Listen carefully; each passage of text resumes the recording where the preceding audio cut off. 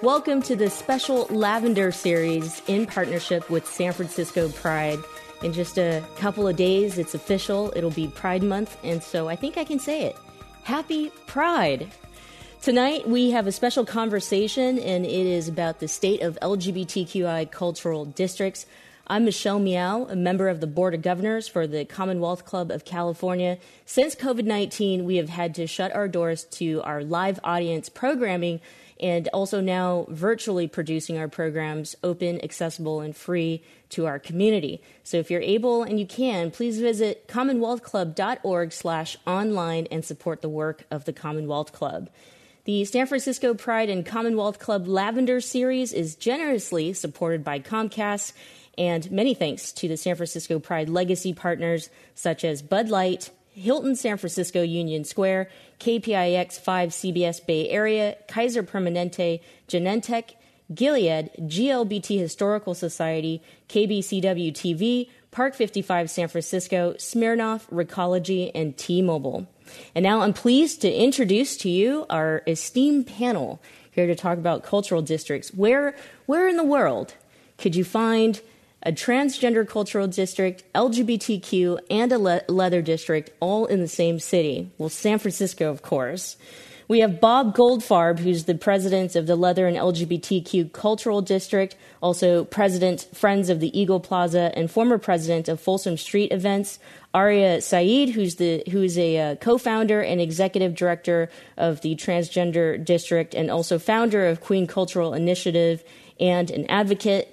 Julia Sabori, who's the Cultural District's manager, San Francisco Mayor's Office of Housing and Community Development, and Sparks, co-chair of the Castro LGBTQ Cultural District and also executive director of the Masto Foundation. Welcome, everyone, and happy Pride. I think, right? We can say it. Happy Pride. Yeah. Pride. Yes, let's get in the spirit. I saw 3 LGBTQ rainbow flags up on Market Street. And so I think by June 1st, it'll be our tradition all along Market Street. And of course, it's going to feel emotional. As we know, our Pride celebration has changed just a bit due to the pandemic. But like I opened up with, where in the world could you find all of this fabulous cultural districts all in one city? And of course, it would be San Francisco. And so San Francisco, the city, it's special, and I think it all means something to us. And so if you'll start and just open up about, your own journey coming to this great city and what it means to you. We'll start with Aria. Yeah, thank you so much for having me. San Francisco is absolutely an incredible city, and it's a huge part of my own experience in my work and definitely inspires it.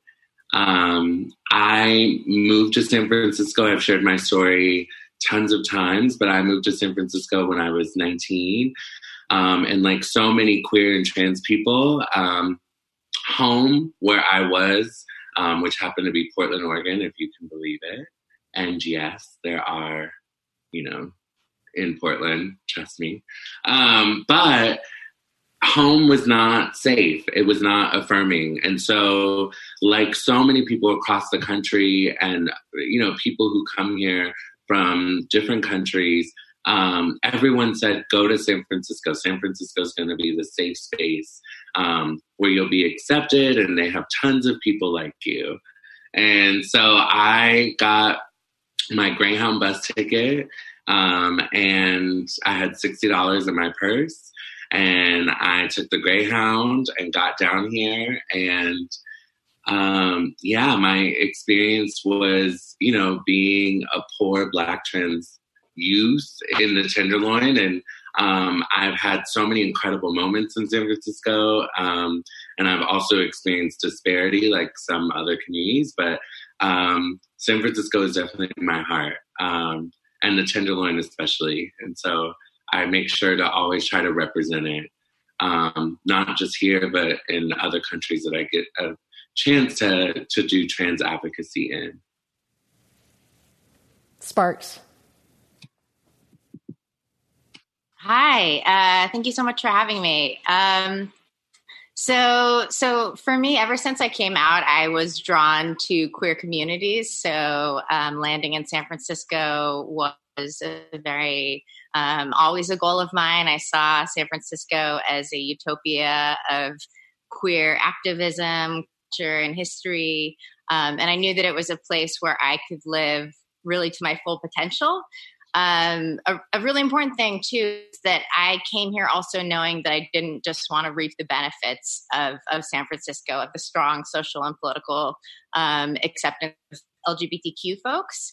I knew that as a person who wanted to create change in the world, I didn't want to just become complacent and maintain status quo.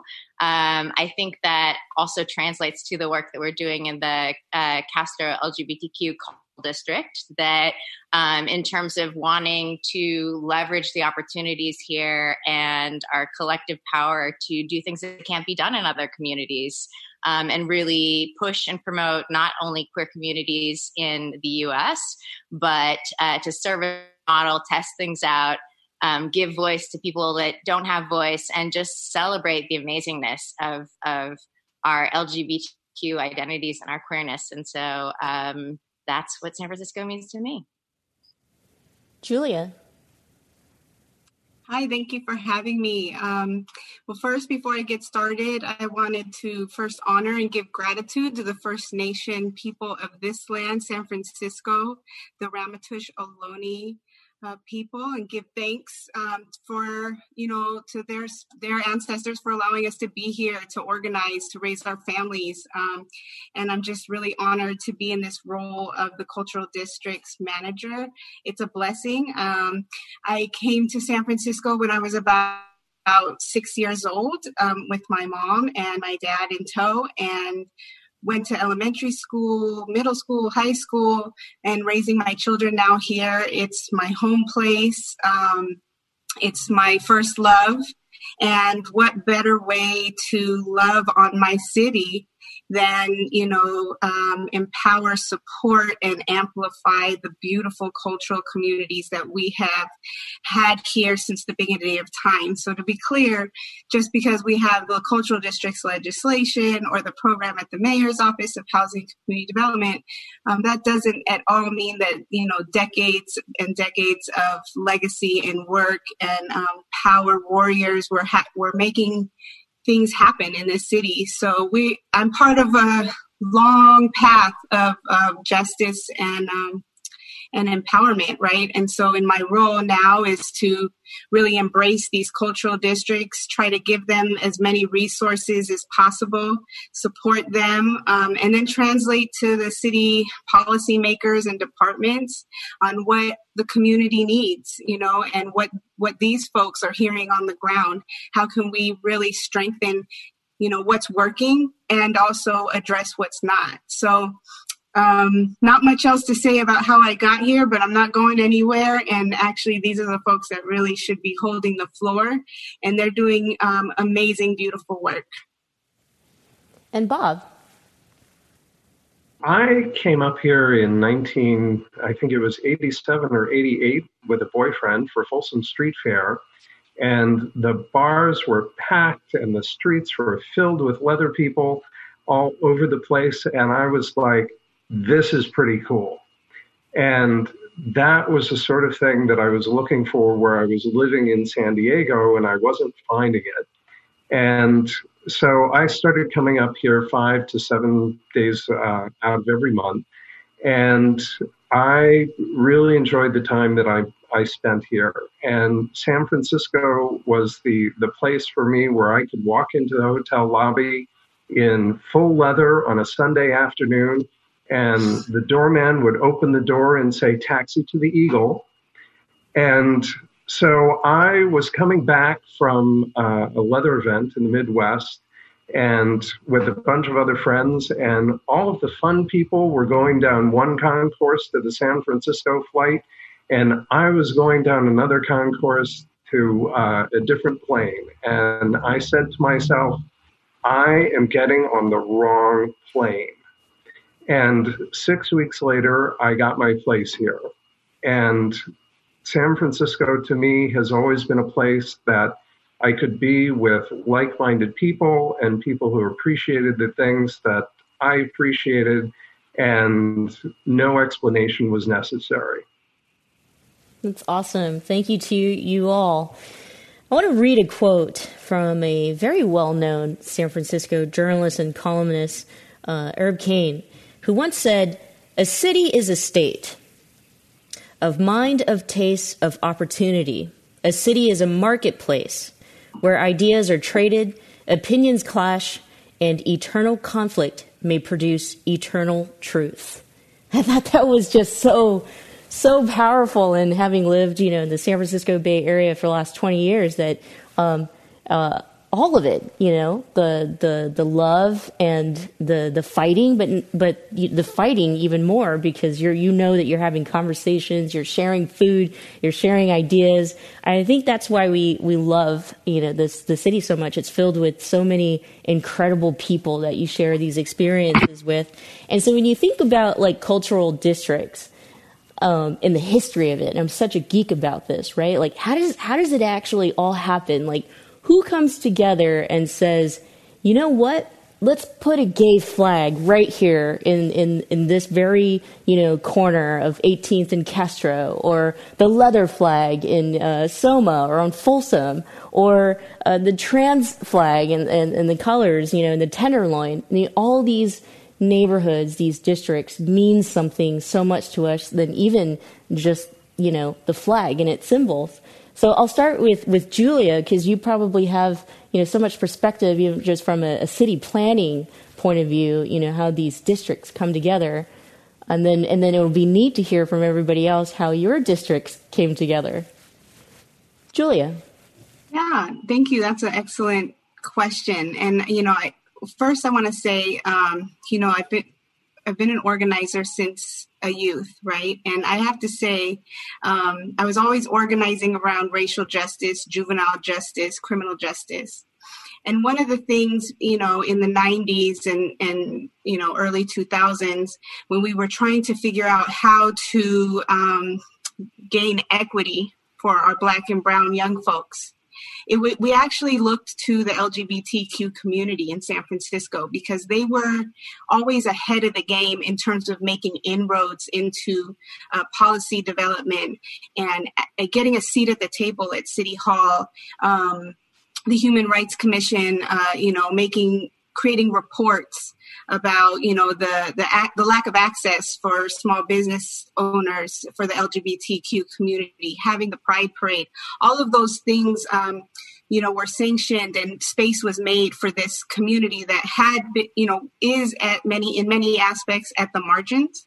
But, as a Black and brown community, we were trying to find space at that table. And we said, look to the LGBTQ organizers and to the freedom fighters and the stakeholders, and let's follow the path that they're making, right? And so now, fast forward, a year and a half ago, the Board of Supervisors approved legislation to support cultural districts as an actual part of the city charter.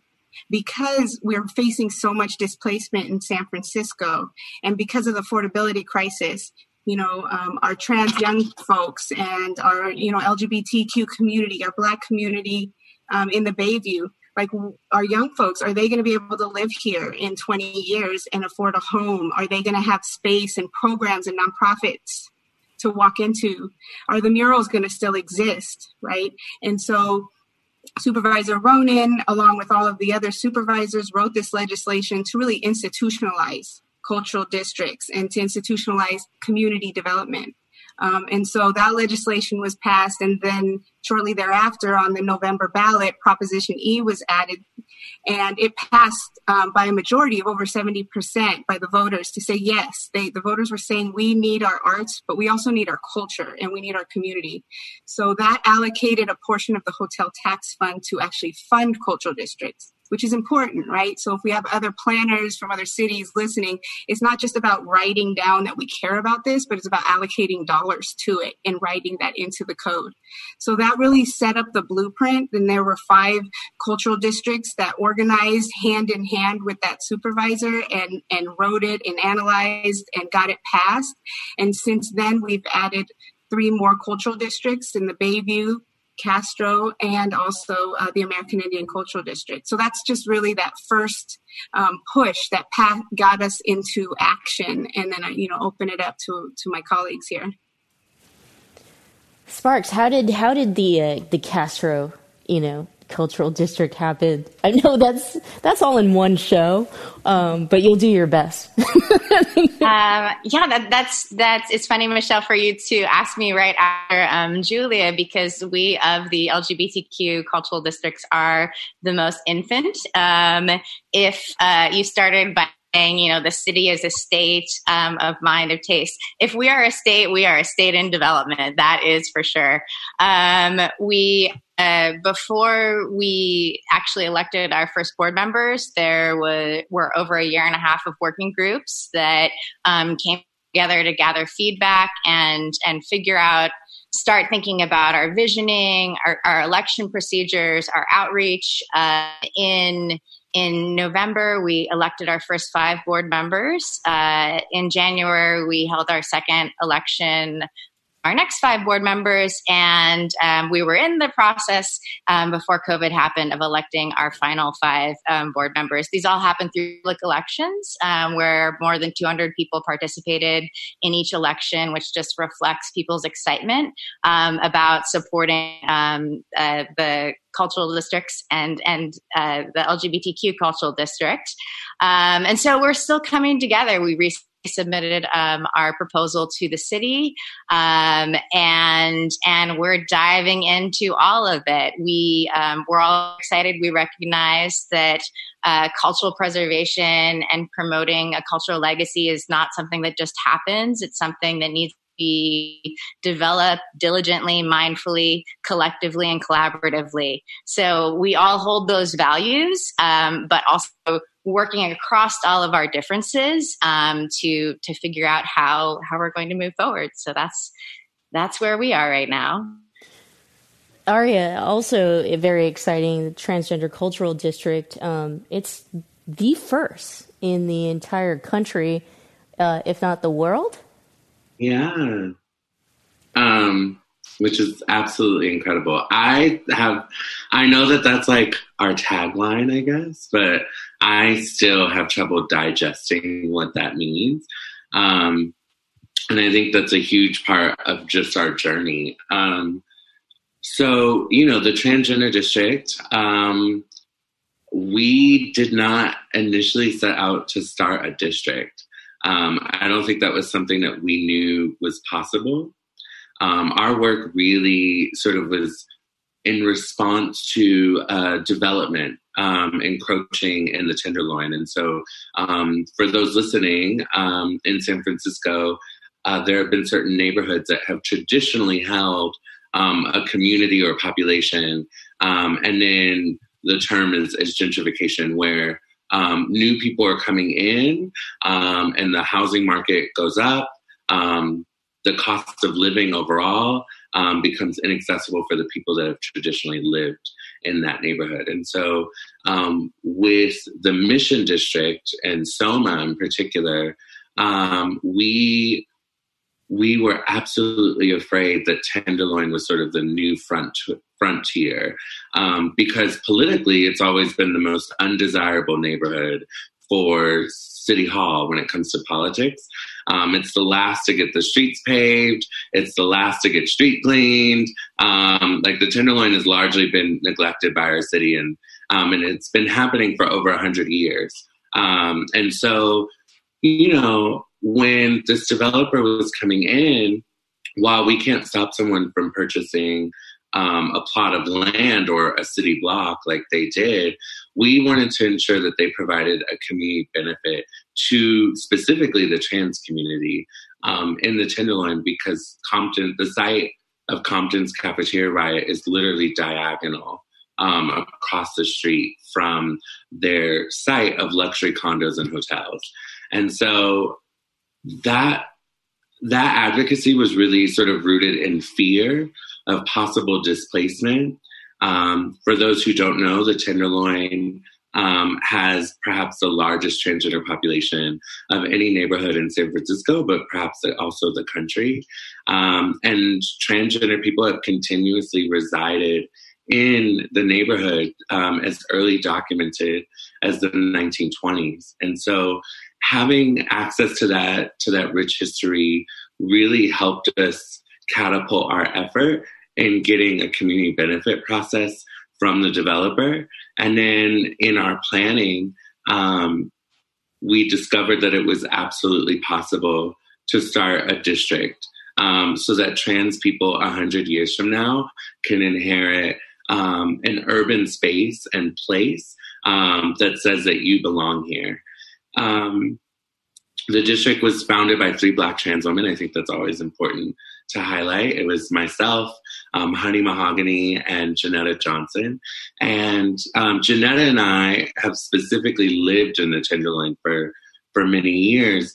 And so that and the experience of our sisters, when you come to San Francisco as a Black trans woman, you know, everyone says it's amazing and it's all accepting.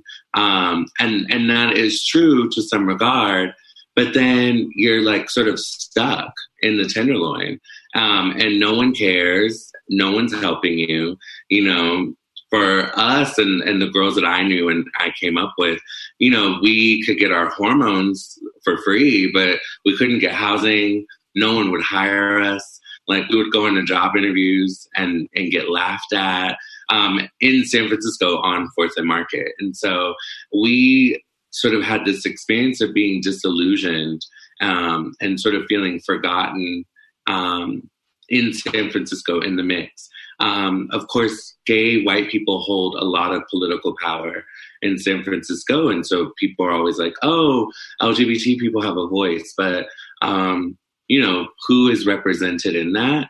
It's never been Black trans women. And so that was really sort of the spirit behind our advocacy, and ensuring that people of color, trans people are represented intersectionally in the neighborhood. And I think we did that. I think our work gives people hope. And we've gotten inquiries from trans people in Paris and Brazil and wherever else, New York, Atlanta, New Orleans, and they want to start a district of their own. And I think that's incredible because I think we finally get to have a place that we get to call home and a sense of belonging. And that's what we're promoting. It's so beautiful. Bob, also very exciting. And I'm not sure, but definitely maybe one of the first, a leather LGBTQ cultural district here in San Francisco. We believe it's the first leather cultural district in the world. Actually, we can't back that up, but we certainly believe it's true. And the leather community started to really locate in SoMa in the 60s, and it has been quite strong there ever since. And in the summer of 1980, there were 55 leather and LGBTQ businesses in SoMa. And today we count 14, and well, actually now 13 with the closure or relocation of the stud.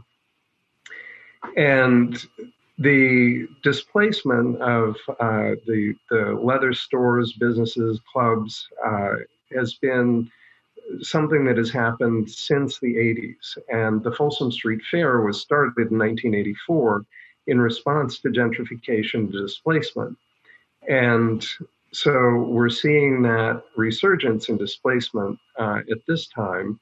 And the cultural districts are, I think, the more modern way, or the newest way, the newest tool in the toolbox to deal with that. And the leather community has been a real focus and one of the elements that makes San Francisco unique and a wonderful place to live. and a real symbol of its tolerance. And so it is our objective to keep that going. And about 10 years ago, starting about 10 years ago, there were a couple of attempts to create something along the lines of a cultural district, and they never quite gained traction. And about, it was in 2018, Rachel Ryan, working with Supervisor Kim, established legislation to found the Leather and LGBTQ Cultural District. She began having community meetings, which I started attending, and wound up at some point getting elected chair of. And so it was with the community support and the support of the supervisors and the mayor that the cultural district came to be. And I went and lobbied all of the supervisors, and I wasn't really sure what to expect, when I went to all of the supervisors' offices. And I have to say that absolutely every single San Francisco supervisor was completely supportive. There was no reticence or hesitation. There was 100% support from all of them. And our resolution passed unanimously. And it's with that combination of city support and the mayor's office and the supervisors that the district came to be. That's awesome. That's so incredible. That's why I say we love the city, but I think we love us. We love our community who make things happen. Thank you to our audience members who are sending in questions and comments. Please keep them coming. We love when you're engaged in the program. I love it because then it means I don't have to ask all the questions. I want to read a couple comments and then leading up to a question from an audience member. I moved to San Francisco in 1995, mostly to be among gay friends I knew online. Yes, in 1995. Sadly, I was priced out. So much of what is said here reminds me of what I miss. Another comment, I'm interested in seeing more environmental justice and equity building as well as preservation for these cultural districts. And so that leads to a question, I think, because you all have kind of touched on the heart of why these cultural districts are necessary. But what does it mean to you to have a cultural district supporting this aspect of your life? And we will start with Sparks. And sorry, Michelle, can you repeat the question one more time? I think my thing blipped out. Yeah. There were just some comments, and all of the panelists had really talked about the importance of having, these cultural districts and kind of what they mean to us from some of the social justice issues that we face and, issues around even migrating to, a city like San Francisco. So what does it mean to you, and this is a question from our audience, to have a cultural district supporting this aspect of your life? So there, the city, and in the last 16 years that I've been here, the city has definitely evolved and changed. And right now, in just the last few months, it's changed in ways that we never would have imagined. And I really think right now for the cultural district, actually one of our hopes and goals is to push back against change. Although change equals progress, change and increasingly with the economic challenges that we're facing with limited housing, access to resources, it's something that we realized with the Castro LGBTQ Cultural District that one of our roles is to put the brakes on those negative changes that are pushing our communities out, and create opportunities to gather wider feedback, to engage more people in the conversation, to bring visibility to issues for folks that haven't been able to have a voice. And so we really want to do that, and again, still trying to, without the diversity of our group, figure all this out. But hoping in the future that where we are a year from now or 2 years from now, 3 years from now, we'll have improved things in the Castro, not just for the LGBTQ community, but for LGBTQ communities around the world to see. Anyone want to add to that before we move to the next question? All right. Speaking of, change, I had this question here, and I was thinking about it because, change is a constant in a city like San Francisco. And I think what keeps us coming back is, fighting the change in a lot of ways. Many of us who can stay, or even if, the displacement is happening, there are other folks in our community who will step up and fight for us. Some of us stay to fight the change, and some of us embrace the change as the constant beauty of the city. But how does your cultural district adapt, to that idea, especially when all that we have to do all that we can to preserve and its uniqueness and what the purpose that it serves for our community? The district, it's not there just as Aria said one day. This is going to be a symbol for future generations of transgender people to know that they have a home, that there's a city, there's a place for them. And so kind of along those ideas, of this change, I mean, how does the cultural district adapt to that? If you understand what I'm saying, I mean, the Castro, for example, looks completely different than when it started. The transgender cultural district continues to adapt to that change in a lot of ways, and so on. So we'll start with Aria, just because you brought it up. Yeah, I mean, I think we would be amiss to not acknowledge, while we are fighting the impact of change, I think we would be amiss if we didn't sort of adapt with it. San Francisco is not the same city that I lived in 10 years ago. And it's not going to be, unfortunately. It, first of all, has a very different industry. Once upon a time, San Francisco used to have a stock exchange. It does not have a stock exchange anymore, but its commerce now is tech. And for so many years, in the beginning of my advocacy in particular, we were always sort of fighting, no tech, techies, go away, all this kind of stuff. And, I think as I matured in my advocacy and specifically with the district, I have been meeting with tech companies and okay, you all are here and it looks like you guys are here to stay. So how can we bring trans folks in here? How can we create economic pipelines for trans people to be stabilized long-term in their own lives? And how do we create something that's more equitable?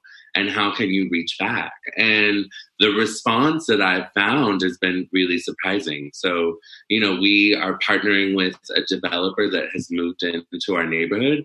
And in our advocacy, we will have a community center, and it's currently being built, right? And they have sponsored the entirety of the cost towards that. I've partnered with Sephora and LinkedIn and other companies to be more intentional on how to be more intentional in hiring specifically trans people of color, but also communities of color and folks who are more marginalized and disenfranchised. And yeah, I think cultural districts also have to acknowledge who else is in the neighborhood. So with my team, something that we always talk about is the Tenderloin specifically is perhaps one of the most diverse neighborhoods in San Francisco. There's a huge Arab population, Vietnamese, Cambodian, Black, etc., homeless, housed. And so how does our work, while specific in uplifting the voices and the lived experience of trans people, how does our work also benefit them? The rest of the population that lives in the neighborhood.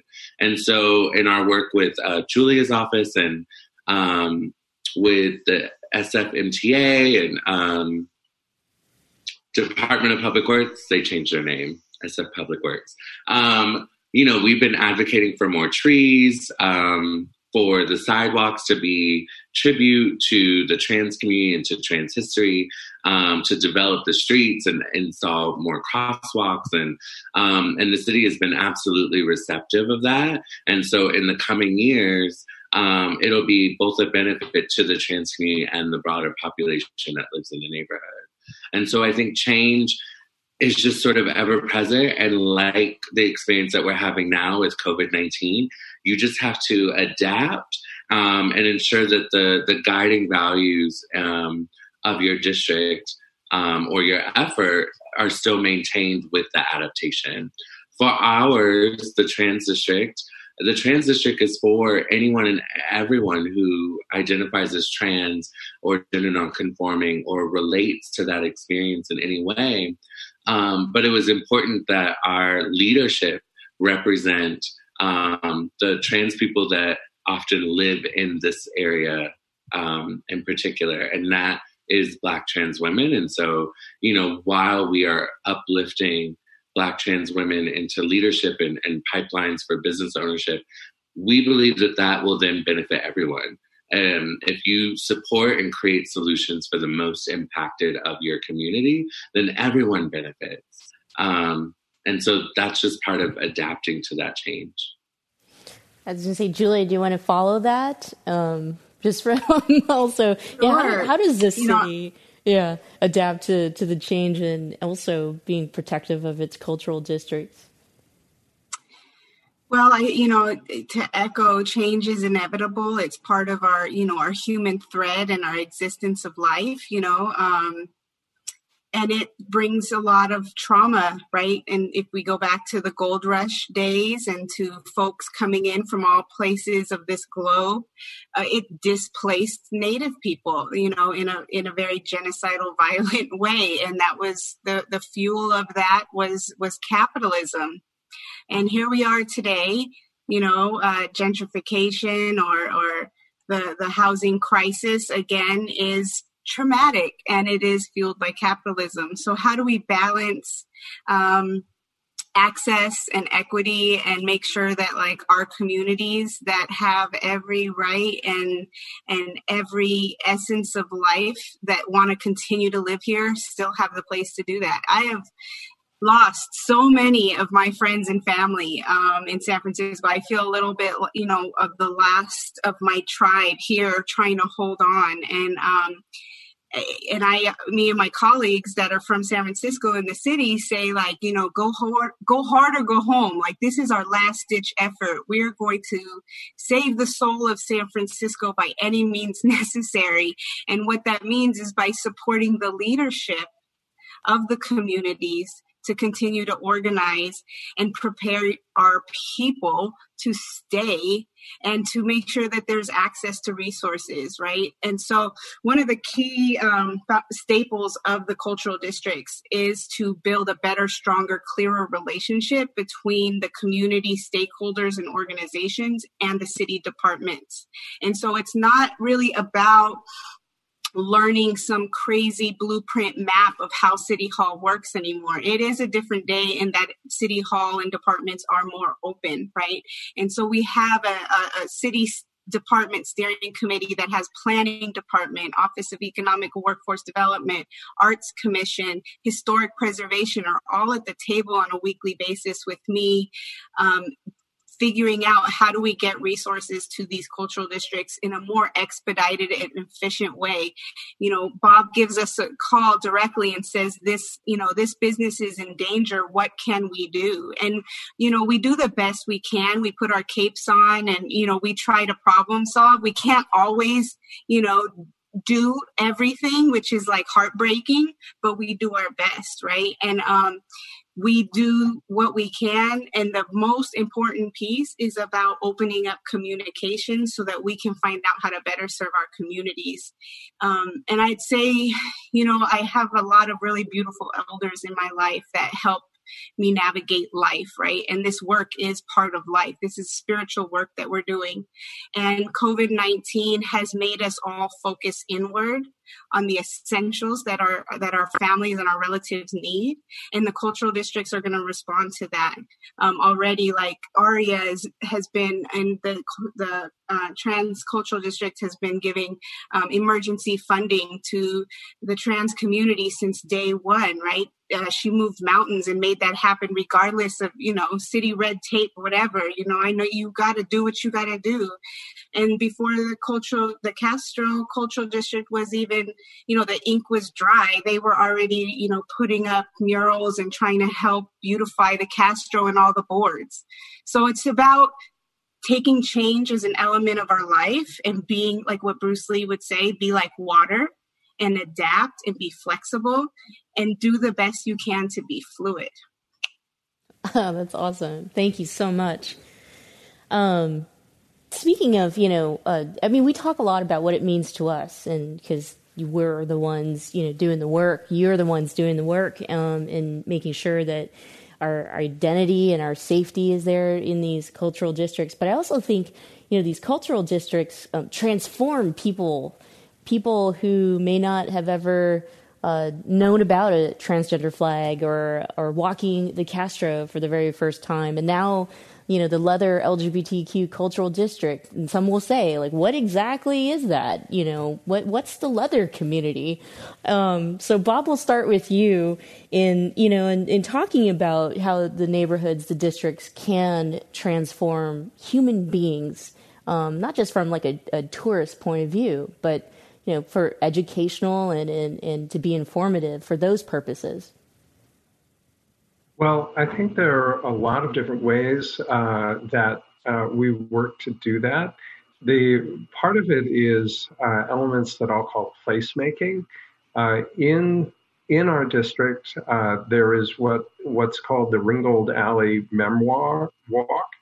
And on Ringgold Alley, there are a series of plaques in the sidewalks as well as standing stones that commemorate the businesses and people that are no longer with us. And the people who were chosen were iconic for some reason, whether it was, the bar they owned or their activism or their art.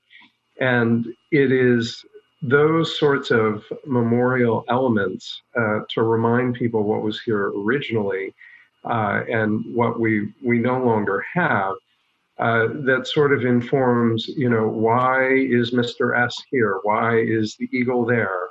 And sort of let people know what this area in the district was all about. And in addition to that, there are a number of groups in the district that operate in the district that offer educational programs about the various aspects of leather, and those organizations offer them instruction at different levels.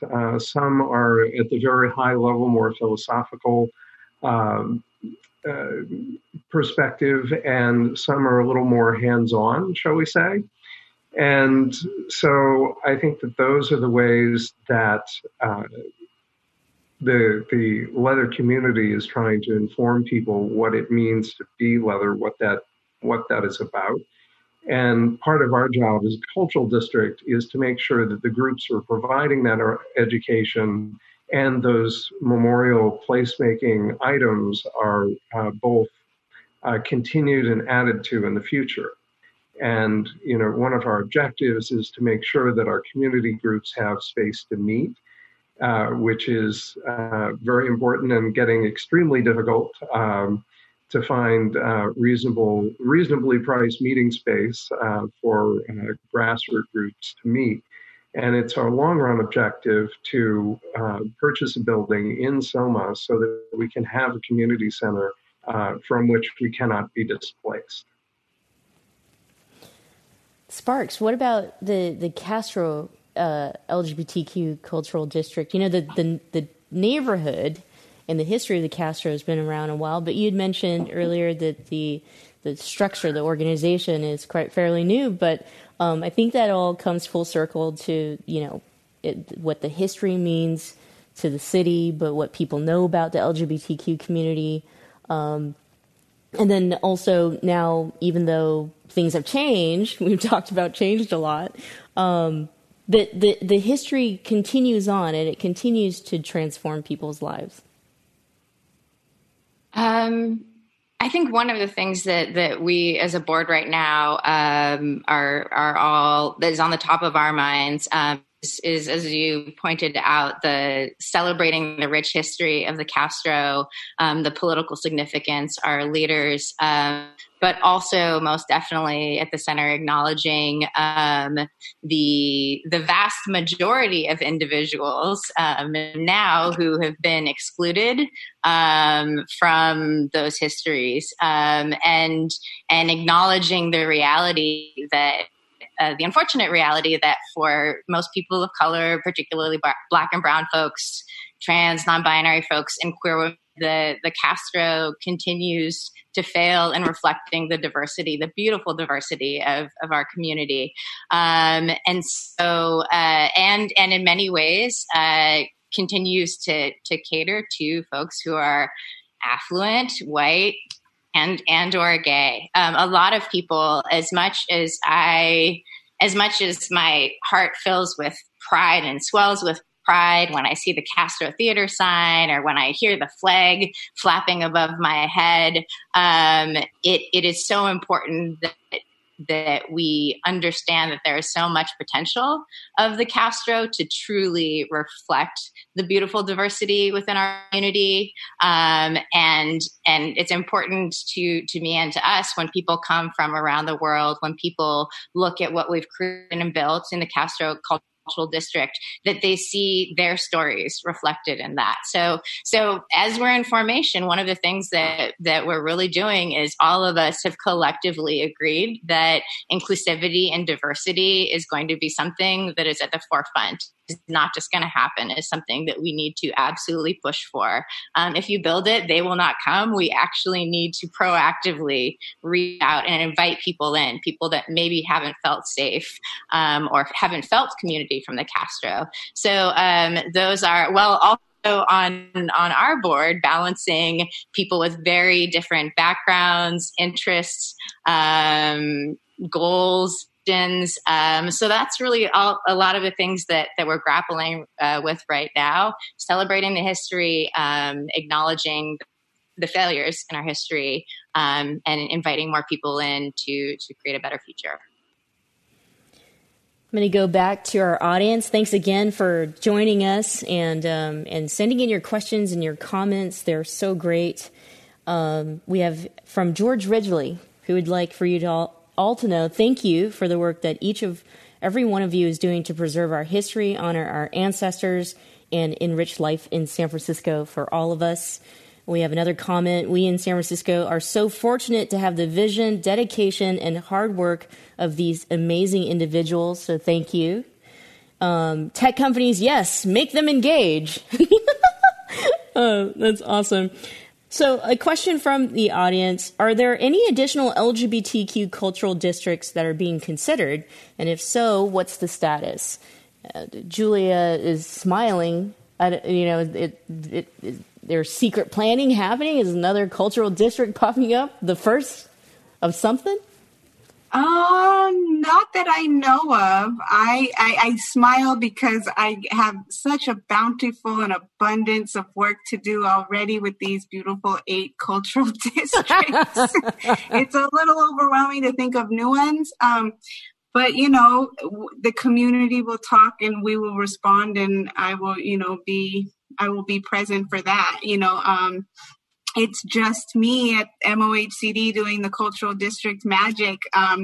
But that's a blessing, and I get to learn a lot. And there's, we're going into our second fiscal year with our first cohort of cultural districts.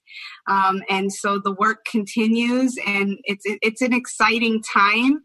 It's exciting to bring on Castro and American Indian. And one of the important things for us is that we work together as a cohort because we're more powerful together, right? There's so much intersectionality between our histories throughout the cultural districts, that together we can build policy that's going to benefit everybody. So I look forward to this COVID being over so we can all get back in the room together and celebrate successes. But also, we'll continue to do it in Zoom too. But if anybody hears of another one coming up, let me know.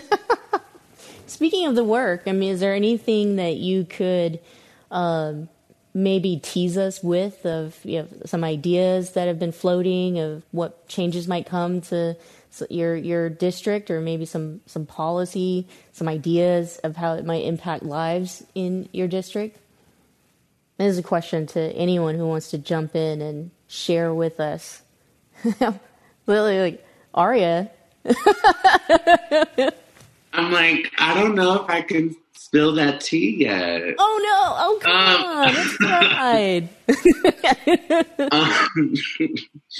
Are there any changes in policies? Yeah, we're trying to grapple with what is the role of a cultural district in a virtual world. Our work was sort of founded to actually bring community together and create space for that. And we are adapting.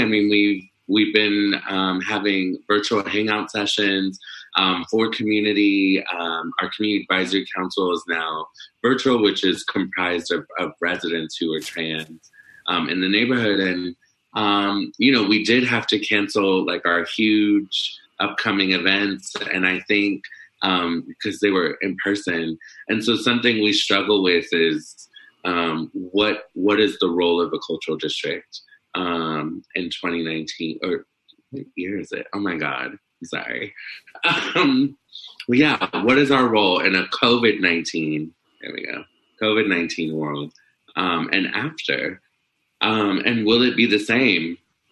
Because I know personally for me, and we've been hearing from community, there's the longer, I think it's 76 days of quarantine so far. I don't know who's counting, but that I have developed an agoraphobia. Other people have developed an intense fear of going outside, and definitely a fear of possible interaction with more than 4 people. So yeah, I don't know what comes next, but we are working on stuff and we're making decisions like whether we have an office or not, or all those things, just because we just don't know. Anyone want to add to that? Well, I think similarly, as far as change goes in the age of COVID-19, we're similarly doing online programs to try and create a sense of community. So all of the bars and nightlife venues are, of course, closed. And so we're doing happy hours every week where we have a bartender and people can sign on and chat just as if they were at the bar. And we're also doing erotic storytelling nights, and we're looking at adding some similar programs, again, to sort of create this sense of community and provide an outlet for, people who have to stay at home now. And, which that's one of the big parts of our district. And so we're looking for ways to make that happen when we do have to stay at home. Did you say erotic storytelling night? Yes, I did. Oh, well, I'd like to join that. Thank you, Bob. Well, you are welcome. I will be happy to send you the link. I've had so much fun with you all. It has just been so great, and hearing your stories and the work that you do really reminds us all, that we're so lucky to be in community with incredible people. The San Francisco Pride Board thanks you all for doing the work that you do and being part of the Lavender series. And so as we wind down, I have one final question for all of you. Cultural districts are like the mini prides that exist 365 days of the year. And so for me, once I see that huge LGBTQ flag, as I mentioned earlier, at the top of Castro and Market, I stand a little bit taller and my heart flutters. I think a lot of us feel this way. I do the same when I walk through the Tenderloin and I see the transgender flag. And I know that, history has been made. And also because I know the founders and they're my friends and they're just incredible people. But also now how exciting the leather flag, which it's new. It's, first of its kind. So I know what it means to be proud of our community when I step into these districts. What about you? We'll start with Julia.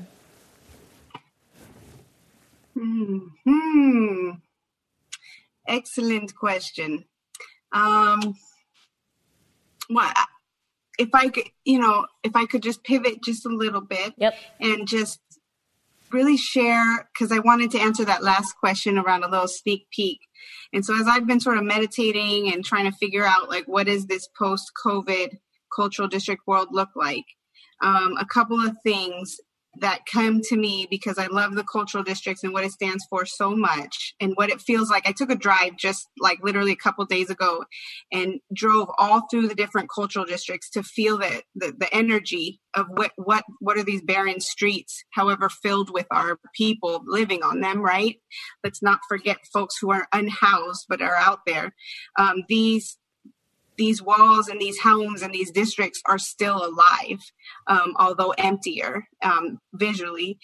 And what came to me when I was driving through all of the San Francisco cultural districts is this one is that this is really a time forced upon us to do some reflection. So I'm hoping that the board, these leaders really take this time to have a break, right, from always engaging in human interaction and really are reflecting inwards around, like, what does it mean to be a cultural district? What are the next steps? And figuring that out, right? And then looking at some of these challenges and that our community members are having, like hearing Aria describe our folks being like really fearful around going out, addressing some of that trauma within individual spirits. This is the time to work on doing that. And then finally, like, honestly, even though we're so challenged, actually the cultural districts needs to go worldwide. Like, we're not just a hub for San Francisco and the region. We are a hub for the world. So we want the trans cultural district and the LGBTQ and the leather district to be accessible by our people that are living in other countries and around the world, right? So how do we really actually use this as an opportunity to reflect inwards and be accessible outwards? So I'm excited, and I think there's actually more work to do as cultural districts, and it's going to be beautiful. Sparks. Yeah, I mean, similar to what Julia was saying, I think that one thing that really excites me and excites our board is this, that this is a new animal and that this can have a tremendous effect across the world. I know that I live right in the heart of the Castro, and as I walk by Harvey Milk's camera shop, I think about, could I ever possibly make that much difference as one of our leaders has in history? And what an amazing opportunity the cultural districts are for all of us that are involved to actually play a part in creating a history, the cultural districts that could be, living, breathing, evolving for generations in the future. I think if there's any way that we can really just move beyond local, and have a global effect and a positive effect on LGBTQ communities across the world, that would definitely be a huge victory for our cultural district. Awesome. Bob. One of the great things about the Leather Pride flag and its location is you can see it from the freeway. And the freeway is elevated there. And every time I come back to town and go past the Leather Pride flag, I see that flag and I feel like I am home. And I know that my people are right down there. Aria. Yeah, I love what you said, Michelle, about having that visual and tangible experience of seeing a part of yourself reflected and you just stand a little bit taller. That is definitely the experience that we had when we put the trans flags up in the Tenderloin. And we were working with the city, and the city was like, oh, that's going to take a year. Well, you'll never have that in the time that you're asking for. And, oh, what would that even look like? And maybe we should do a town hall first. And we were like, no, we want the flags, and we want them up right before Trans March. And everyone was like, you can't do it. You can't do it. And we prayed, meditated, sent smoke signals, made phone calls. We did everything that we possibly could think of. And there was this magical experience where we started getting tagged on Instagram, and people were coming out of their shops and posting photos of the DPW staff painting the flags on the pole. And then, you know, I came to work the next day, and I just started sobbing because I just had never had that experience of seeing myself or my existence reflected so tangibly in something that you can't remove. Never had that. And I think it gave me so much pride, and because LGBT pride has been a complicated experience for someone like me, where I indulge and celebrate, but oftentimes I don't always feel reflected. And I think when that moment happened, I was like, this is what pride feels like. And this is exactly what it feels like. And it reminded me of the first time I went to Barcelona, and there's like a whole community of that region that is like, has these flags from, oh God, I forget the name of the country. They got absorbed into Spain, but they were a separate country. Anyways, people have these flags everywhere. They're like on t-shirts, they're wearing them, they're in windows, they're in the street markets, the street vendors, and you're like, what is this flag? What's going on? And then you learn a piece of the history. And trans folks in the neighborhood and allies started putting trans flags in their windows. SROs were hanging trans flags from their marquees, all in our neighborhood. And it just made us so proud to be trans. Oftentimes the narrative is, you know, as trans people, you know, with the disparity that we face, there's this assumption that, you know, we're not proud of our bodies, that something is wrong and we're actively trying to correct it, right? And that's like the trans experience. But it was a really unique experience to celebrate specifically being trans and in the Tenderloin, and knowing that our ancestors and trans women that are living today really paved the way for us. And because of oral storytelling, because our history is often not documented and it's often erased, we have access to that legacy, and it's there, and it's cemented in the ground. And there's no feeling like that.